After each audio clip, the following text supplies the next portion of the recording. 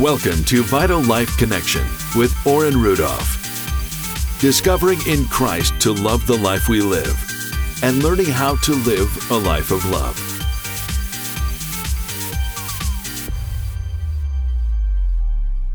Well, we're back, and I have been interviewing Christy and Patrick Ingram, and I've really been enjoying the time just learning so much. I've learned so much, and I'm sure as you've been listening, there's just some beautiful gems that have been dropped. And I encourage you, if this is the first time that you're tuning in to this podcast, go back and listen to the rest of the interview, because there are just some amazing gems that have been dropped already in this interview. So we're going to go straight into it today. And where we left off was you guys had got married, and Christy had mentioned that Patrick had gone and bought a boat. They were living with, you guys were living with your parents, with actually Patrick's parents. Your mom didn't want anything to do with it. She had told you guys to back off or step back, if I'm not mistaken, from right. And so not a good relationship with mom, living with parents. Christy and you had very different ideas about money. And so already there were some cracks showing that might have been a good idea to have thought about before you got married. But as you know, perspective is, or 2020, looking back is 2020. So continue. I know that you were speaking, Christy. You were mad already. He had bought himself a boat. He was going fishing, and you were living the dream in the sense, Patrick, of finally got your boat. And I'm sure there wasn't a... Hey, can we edit out that part about I got a boat and we were living with my parents? All right. So, you were. You're a newly married couple, and you don't have like most new married couples, you're not wealthy. You don't have a huge bank account, and take us from there. Who would like to? Yeah, I was just thinking back to those days and trying to remember what was I really thinking. When you hear a story. You weren't. I'll tell you what, I probably would have said then, I want to become a fisher of men, and I need a boat to do that. But it's funny, how it's funny, but it's sad because it's such a poor choice just to dive in like that. Men and their toys, right? We love our toys. Yes, it's so true. I would say that things escalated pretty quickly. We started fighting because, for about the first 6 months, so I didn't really have any communication with my family at all. But then my mom wanted to try to come around and try to rebuild the relationship, but she still didn't have it right. She would come and it was like, I want to come see you, but when he's gone to work, I don't want him there. It was still this separation. It was like, why can't we just all be family? And she was like, I want to visit with you. I don't want to visit with him. And then when I did talk to her, it was like, you got to get out of here. This is not what you want, trying to get me to leave him. Right. And it just made me angry. And so, but I started missing, things like going out to my parents' house, or, the holidays would come around and I'm like, hey, my mom really wants us to come, for Thanksgiving. And he didn't want to go, and then he would go reluctantly, but we would fight and argue, and then we'd get there, and my mom had this stunt that she kept pulling. She would invite an ex-boyfriend to Thanksgiving. Oh my goodness! Just to get under Patrick's skin. And so when Patrick would get angry, she'd go, "You're supposed to be a Christian. Why are you behaving like that?" It was like she was just setting him up, and so then he and I would just, he'd be like, "Get your purse, we're leaving," and we would leave and fight all the way home. And this would happen every holiday. And so after a couple of years, he was like, I'm done. I'm not going back. Don't ask me to go. And so I was really sad because I wanted to try to, repair that relationship. But I felt like I couldn't get everybody on board with me. I felt like I was in the middle and they both had one arm pulling me apart because they both wanted me, but they didn't want my husband didn't want my family, and my family didn't want my husband. And I was like,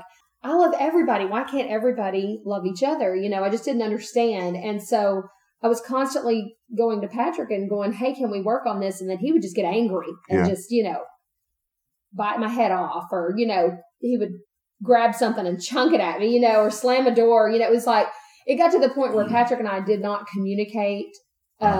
We had horrible, unhealthy communication. And so it got to the point where if I tried to talk to him, he would just crank the radio up. Right. I'm not talking about this anymore, you Right. know, Yeah. or slam a door or just walk off while I was talking. And so I didn't feel heard. So then I started writing him letters. And I thought, well, he can't hang up on a letter or slam a door. So I'd give him a letter, but he didn't want to read it because he was Right. like, it's just the same thing. I'm tired of this argument. I don't want to talk about it anymore, and then even letters about finances. Why can't you stop? Why Right. can't you sell the boat? Why can't we, let's start making a plan, and it was like we just were butting heads and he would check out, Right. It's like, I don't want to argue. I don't want to talk about negative things. So I just don't want to talk to you at all. Right. And so that's where we really built walls, Right. and started living separate lives. Right.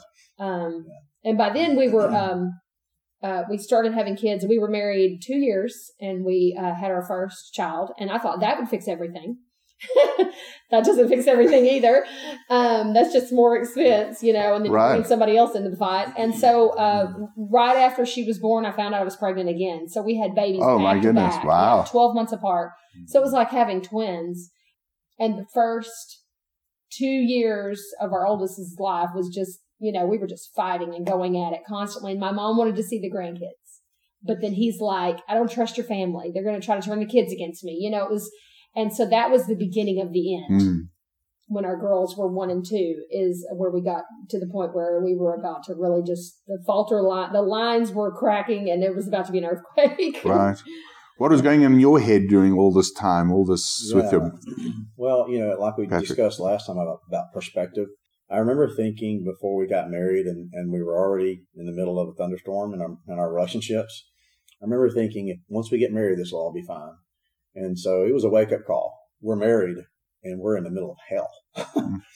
And I thought once we were married, I'm like, we're Christian families. We both were raised from Christian homes. And so you don't get divorced. Right. So I really felt like once we got married, it would be a fix-all. But it was so challenging because I was constantly angry because I knew Christy's mom and her family were against me. And so I didn't want to have anything to do with them. Mm-hmm. And they had the same feelings back towards me. So there was a bitterness and an anger that was building in me on a daily basis because I wanted Christy to say, look, and at the same time, it's her mom, it's her family. Right. You can't, people think you can just divorce your family. And some people try that and let me know how it's going years later. That's not God's plan. Right. And so the enemy wants to isolate us, separate us, and take us out of our families, on multiple levels. But, it's never the plan of God. So it was hard because we would, I wanted Christy to be happy. I wanted things to be the way they were supposed to be, but they weren't. And when we started off our relationship, they weren't. Right. So it was just trying to navigate and figure out where do we go from here. And I think Patrick wanted me to show him honor by standing up for him, and I didn't know what that looked like. Right. I didn't know what leaving Cleve looked like. I was still a kid, I just was, like he had his boats and stuff. I would go out and take the girls while he was at work and go visit my parents. And the whole time my mom played with the grandkids and I jumped on the trampoline, I was like a kid. I was like 22, 23. So, and I didn't have the wisdom and I didn't understand that how to stand up for him and how to show honor. And he came from a family where you just tell it like it is. And for my family, it was a sweep it under the rug family and you don't talk about what you're upset about. Right. So I never would confront my family and say, enough is enough, I'm drawing a line, and I would just try to please, I was like, well, I don't want to upset mom if I don't show up. It's going to upset her. And so I would try to just kind of gently handle things and please everybody. Well, I'll go see her when he's at work, but that wasn't showing him honor. He felt like, well, you're by doing that, then you're agreeing with them that I'm no good. And, you should make them have to see me, and I just didn't understand how to navigate all that. And so, and the girls, we're having 2 little ones. That's a handful all by itself, having kids. Right. And during that time, actually, it was during my first pregnancy that I got a phone call that my dad had been diagnosed with lymphoma. Oh, wow. And so I was really working hard to try to fix this because I didn't know what kind of life my dad had ahead of him. And I was afraid that he would die and we would never fix it. Right. So I began to try harder and harder. But, Patrick loved my dad and he wanted that relationship, but he was just kind of done. Right. And so I think that's where things really reached a climax, is because I was like, I miss my dad, and he's going to die, and you're keeping me from him if you don't want me to go over there, because it got to the point where Patrick didn't even want me over there, if I went, he was mad at me, and if I got home from their house, I got the silent treatment, right? It was like he was just disgusted, and so. And, it's really the rejection that he was experiencing from my family was causing him to hate me. Right. Mm-hmm. And so it got to that point where right before I packed up and left, where we just quit talking, and we just passed each other in the hall. He would come home from work and he was mad when he walked in the door, and then he would go to bed, not talk to me, and I'd go to bed. And the next morning he'd get up and leave, and I'd wake up and he was already gone. And so we were just living in the same house. You were roommates. Yes. Yeah. You weren't. That didn't communicate anymore because he was so angry and just would not address the elephant in the room. If we did, it was just a fight. Yeah. So we were living two separate lives in the same house. Yeah. And I finally got to a point where I was like, I'm way too young to live the rest of my life like this. Yes. I can get a divorce and repent and ask God to forgive me and learn from it and move on. Yeah. And so the timeline, so you've got two kids, one's 1 year old, the other one's 2. You've been married now for 4 years, 4 years, and things are pretty much not met any expectations that I'm sure that both of you had thought marriage would be, right? Yeah. And you had not gotten away from the family, Patrick. The family was pretty much still in your life, her family. So marriage didn't solve that problem, and marriage didn't solve your problem either. So, if I'm understanding, so you are ready to get out of there. You're not talking, you're not communicating. Was there anything, so it's kind of like, was death by 1,000 cuts? Or was there one last cut that happened that would have forced you out the door? Was there anything that you finally said, enough's enough, I'm packing, I'm out of here? I think it was just, like you said, death by 1,000 cuts, because when I would write a letter and hand it to him, I would just make this inner vow. This is the last letter I'm writing. And if this doesn't get a reaction out of him and he doesn't come to me and say, let's talk about this or work it out, then I'm done. Right. And then the next letter I would write, okay, this is the last letter I'm writing. Like every time I wrote a letter, I would go, this is it. Right. After this letter. And then I would try one more time.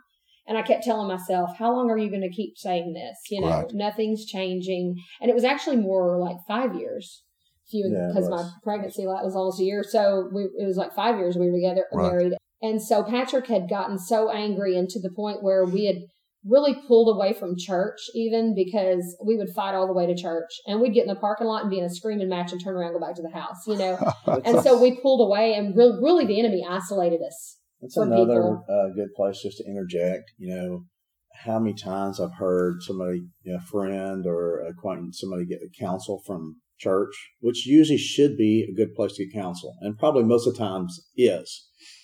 But just because you get counsel from some pastor or somebody in church doesn't mean you take that and run with it. Right. Many counselors. Yes. You really need many counselors.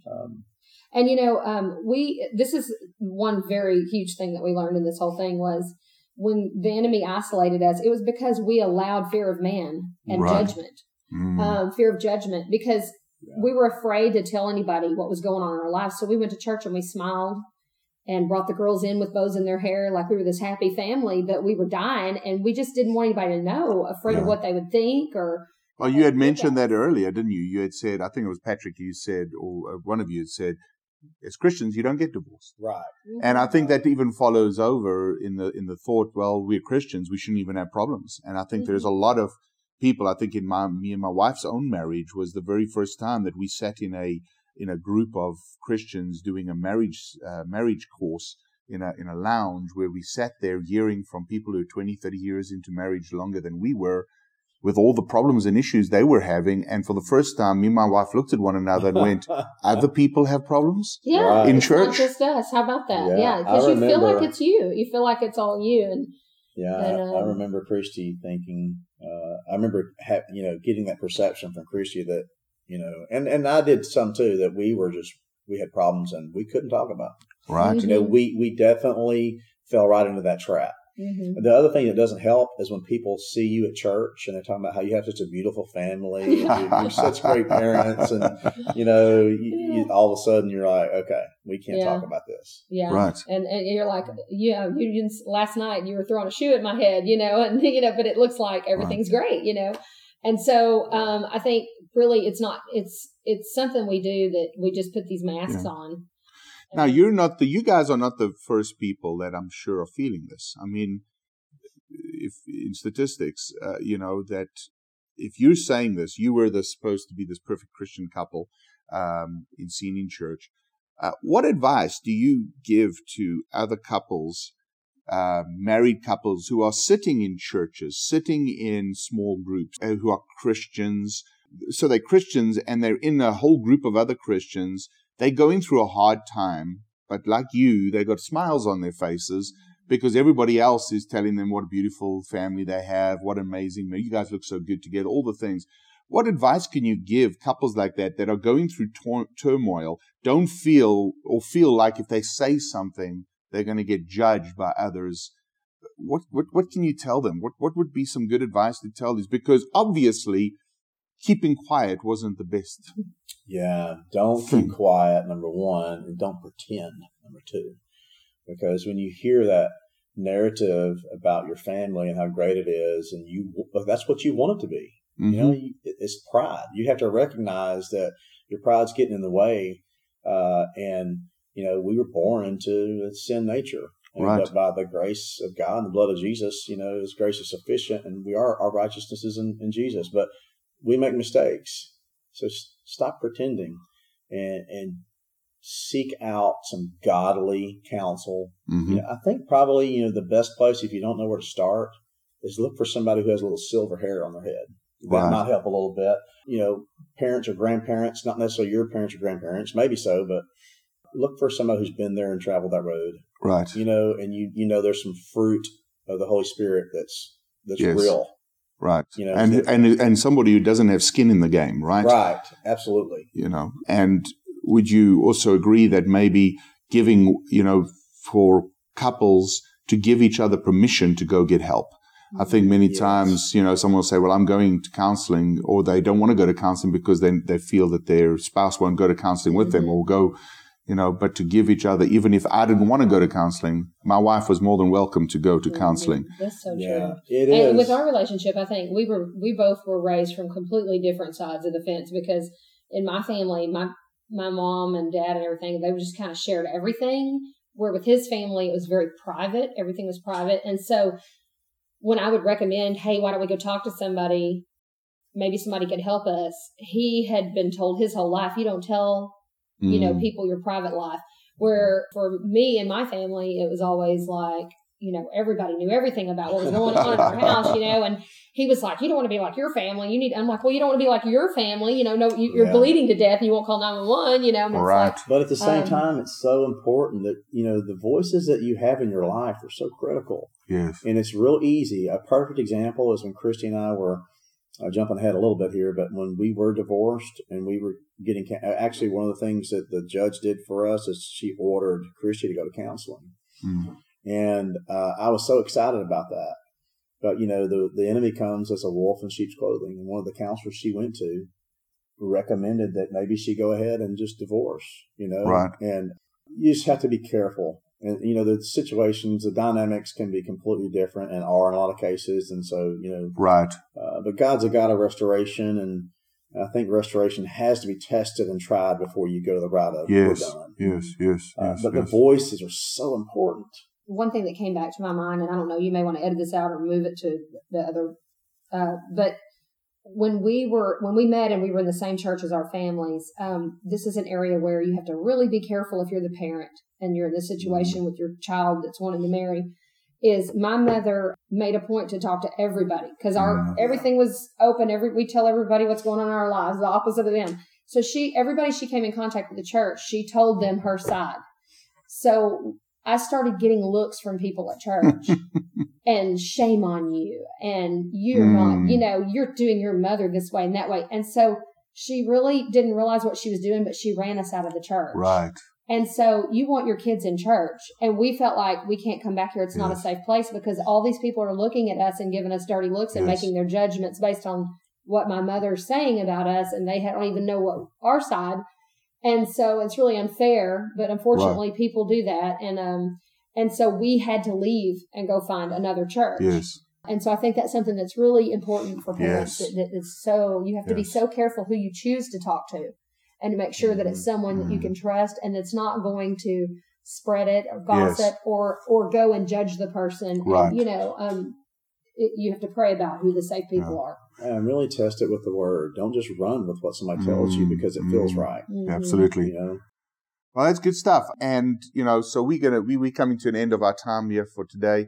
One of the things that we pulled out is that voices are important in your life, being open, being transparent, but being careful of who you allow to speak into your life. And also not go and blab to anybody and everybody about your husband or your wife. The Bible says that, if you've got a problem against your brother, go and speak to your brother alone. Because as I wrote in my book, in Let It Go, I said, one of the revelations that God had given me was that we have the power to bind and loose people. And that's not about binding demons or loosing demons. That's about people. And when you are holding unforgiveness or anger towards people, you're actually binding them up. And that's why God doesn't want you to go and talk to others, because you're binding them up.